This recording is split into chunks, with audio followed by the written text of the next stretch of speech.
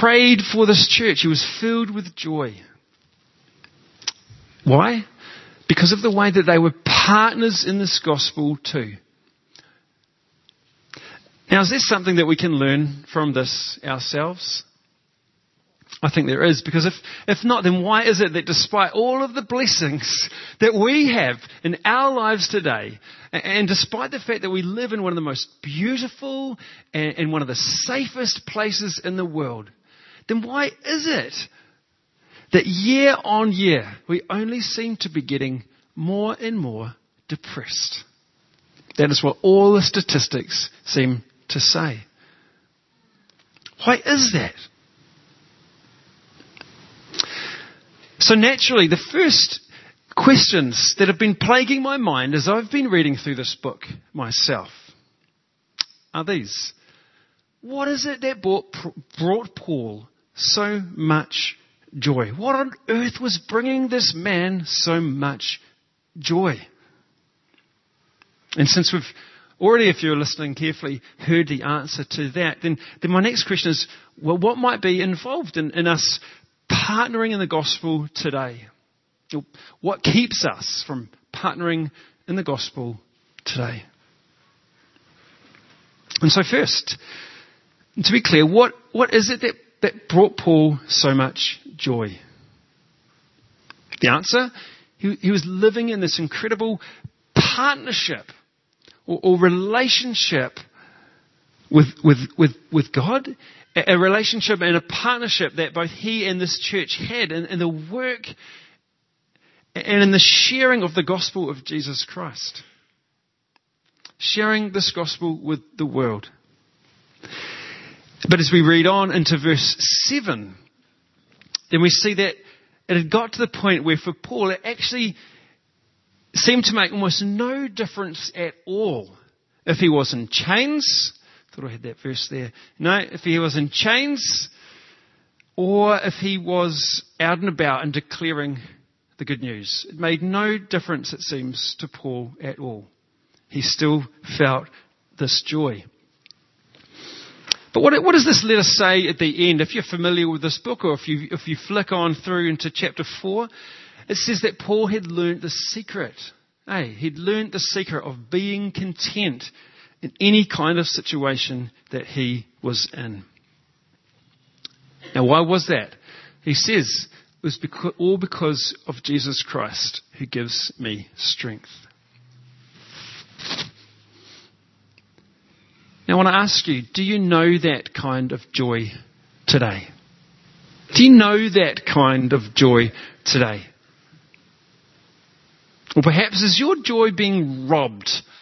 Is your joy being robbed by all sorts of other different things, worries and wants and concerns?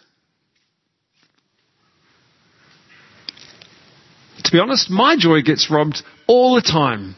My joy gets robbed all the time. And it gets robbed by just the smallest of things. It could just be a word or a comment that someone says, you know. It could be that I'm feeling hungry or hangry or tired, sick.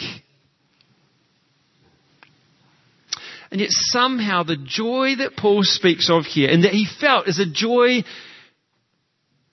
that's able to still be there.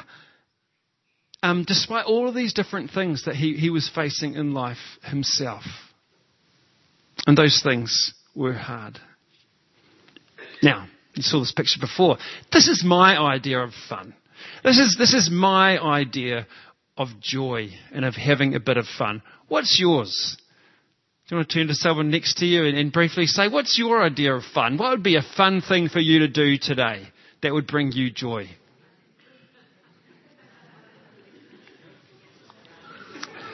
First thing that comes to mind.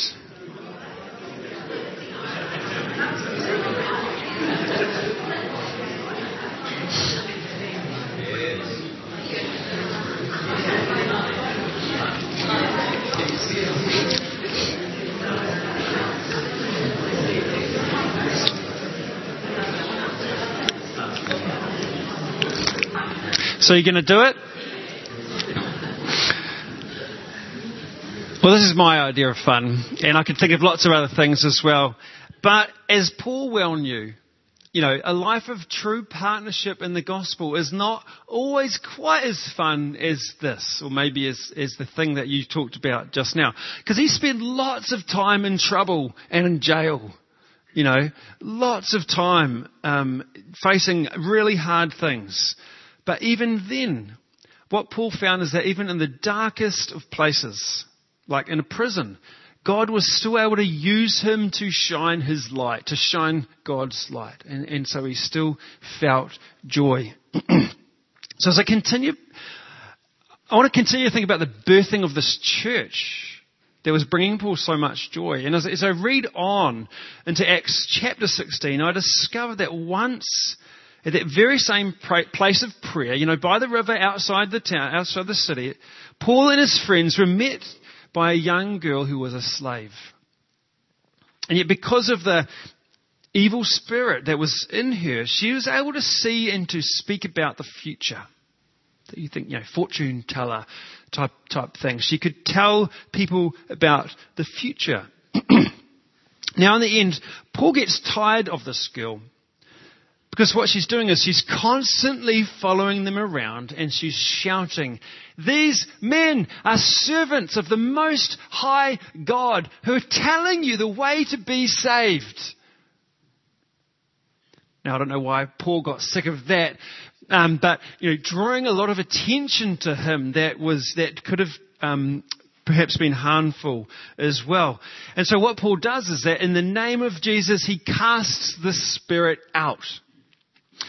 But when the owners of this girl find out, they are cross because they're used to her making them lots of cash. Now fast forward in the story and we find out that Paul and Silas have been brutally beaten and put in jail. To within a threat of their lives. And yet in the middle of the night and through an earthquake, what do you know? But God miraculously sets them free. But, of course, it was not without the conversion and the baptism of the jailer and of his whole family too. This is the beginnings of this church that was bringing Paul so much joy. And from there, of course, it grew and they partnered in God's work as well. So if you read on in Philippians chapter 1, you'll see that by the time that Paul was writing, it seems to suggest that a number of people in this church had also spent time in prison too for their faith. And yet Paul, and no doubt they, felt joy. So with all of this in our minds, I want to ask you, what might it look like for us as a church to partner in the gospel here today? Jumping ahead again. And what might this partnership involve? What might it look like for us to partner in the gospel today?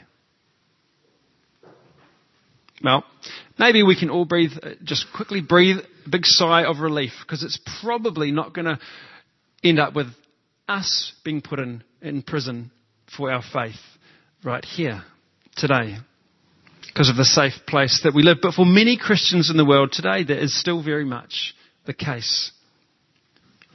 Here we go. So just the other day, it came out that this man here, Alexei Navalny, had just, suspiciously died while he was living his life in prison too.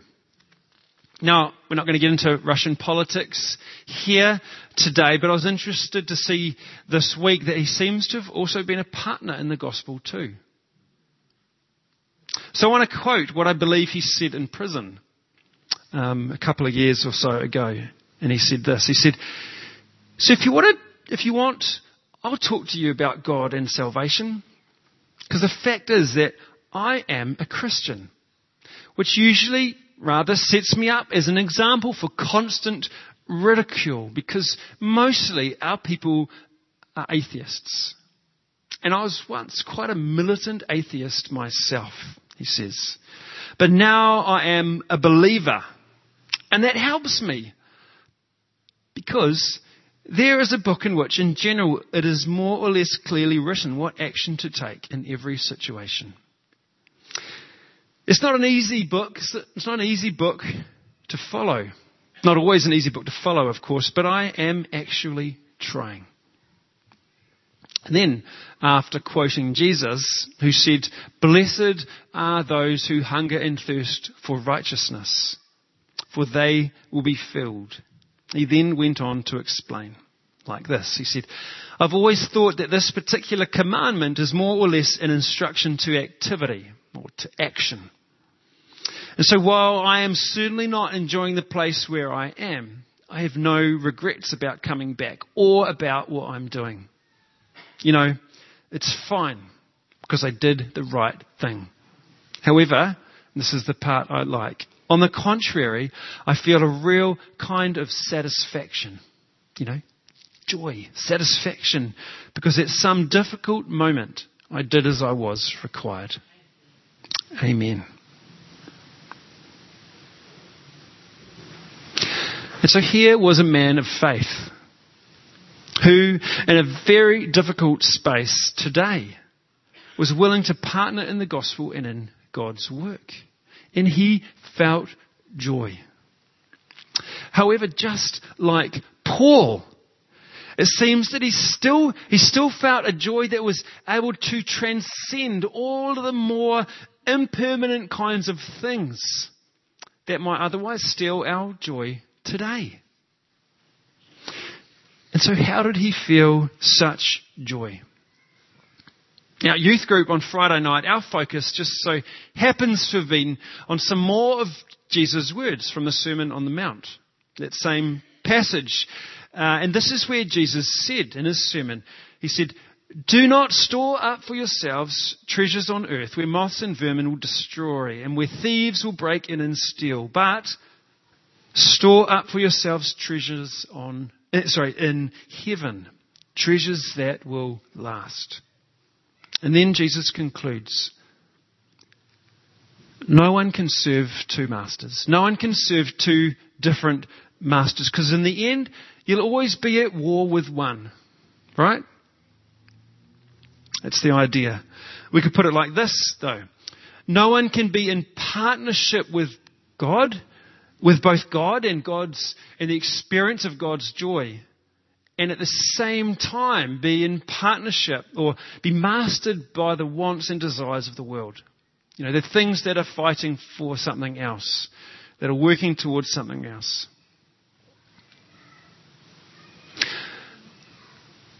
So what are the things that bring us joy? What are the things that bring you joy? And are they things that will last? If I'm honest, I've got to say, for me, it's a bit of a mixed bag. That's for sure. Because I still seek and experience joy from things as unimportant and, impermanent as, chocolate or, trying to keep fit or the latest new toy, for me, watching TV. But I also deep down know that none of this compares to the joy that I have felt when I have seen someone come to faith. Someone new come to faith. Now, fill in the blanks. There is more joy in heaven over one sinner who repents than over 99 people who do not need to repent, who have no need to repent at all.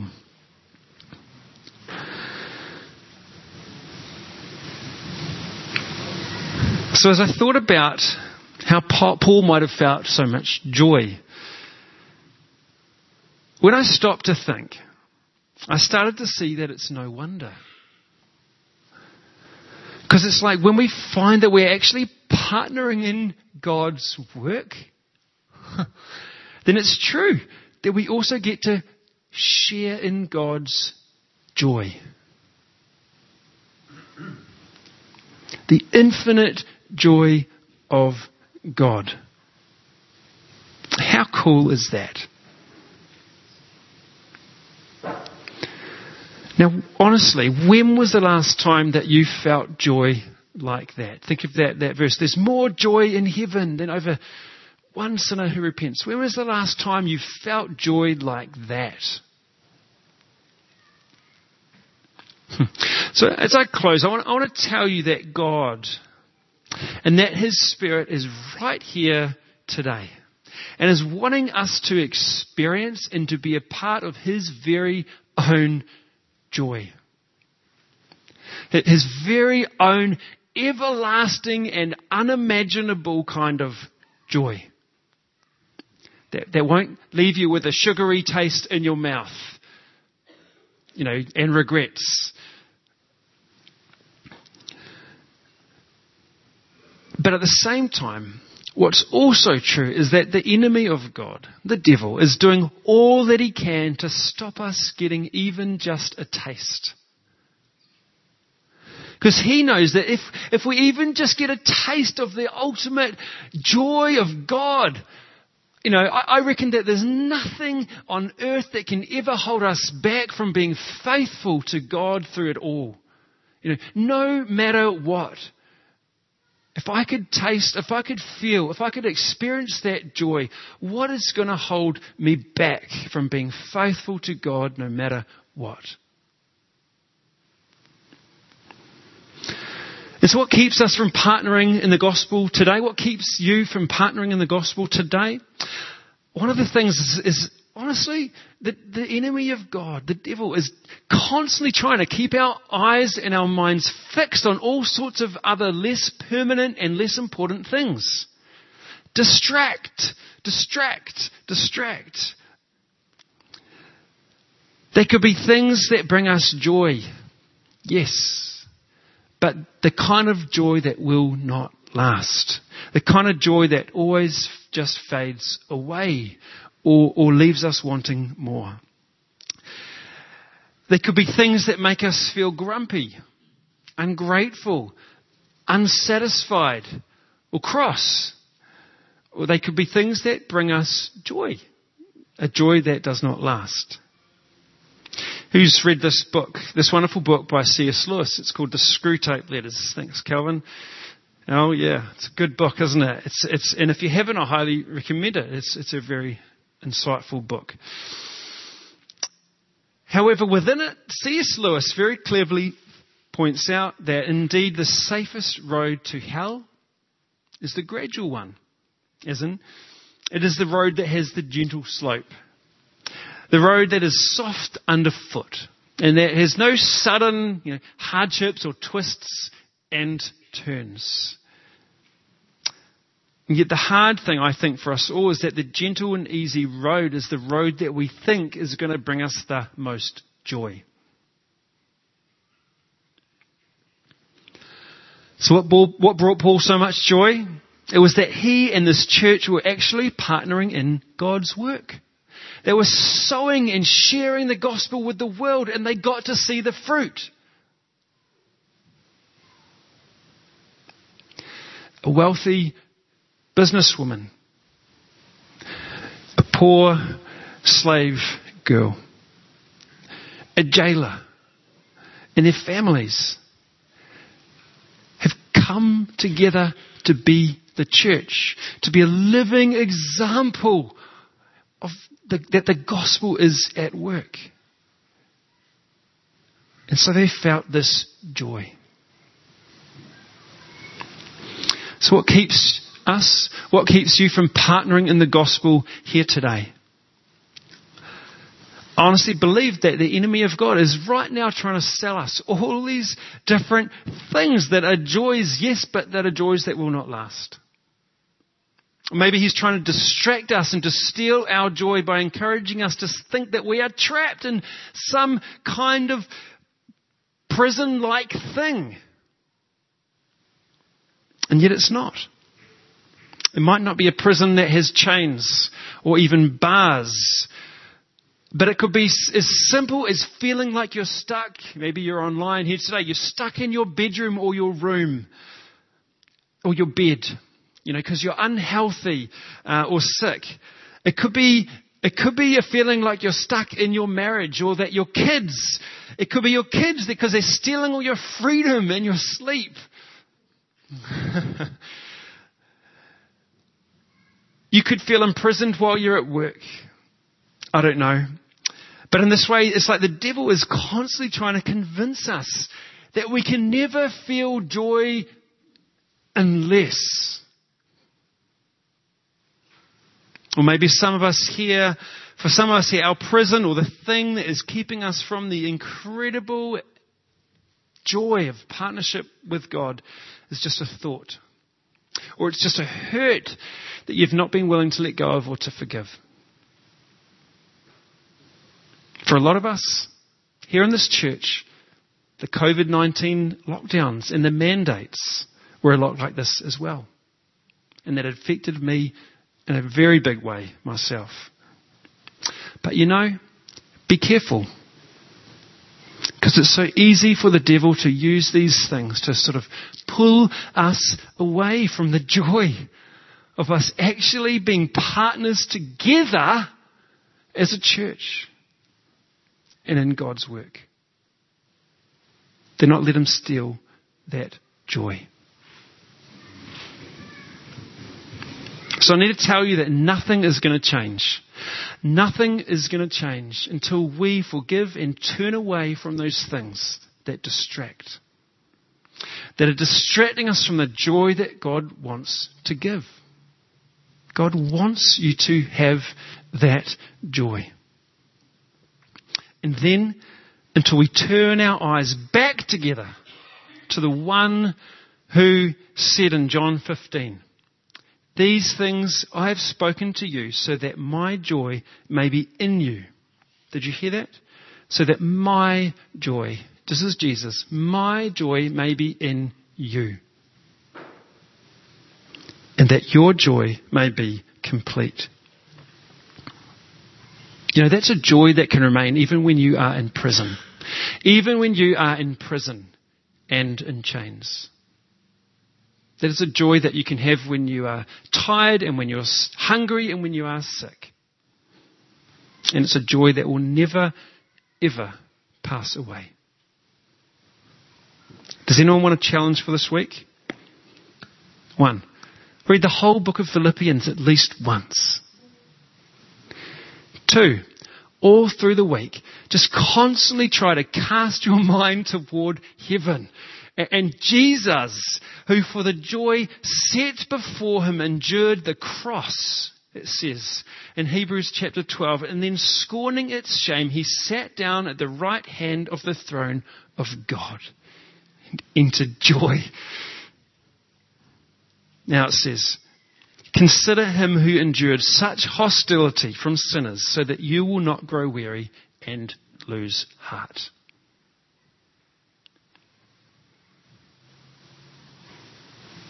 God wants to share his joy with us today. The joy of the Spirit. There's a song that Chaz and I were trying to remember. The joy of the Lord is our strength. Because if we have that joy, if we taste that joy, there is nothing that will hold us back. If you want that joy today, join me and let's pray.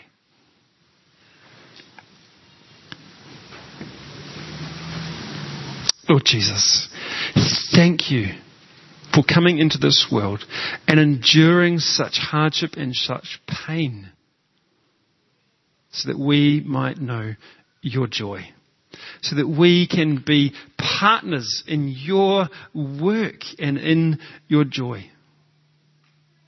You say, ask and you will receive and your joy will be complete. Until now you have not asked for anything in my name, but ask and you will receive and your joy will be complete. Lord Jesus, thank you for dying for our sin. We ask, fill us with your Spirit and make our joy complete. In Jesus' name we pray. Amen.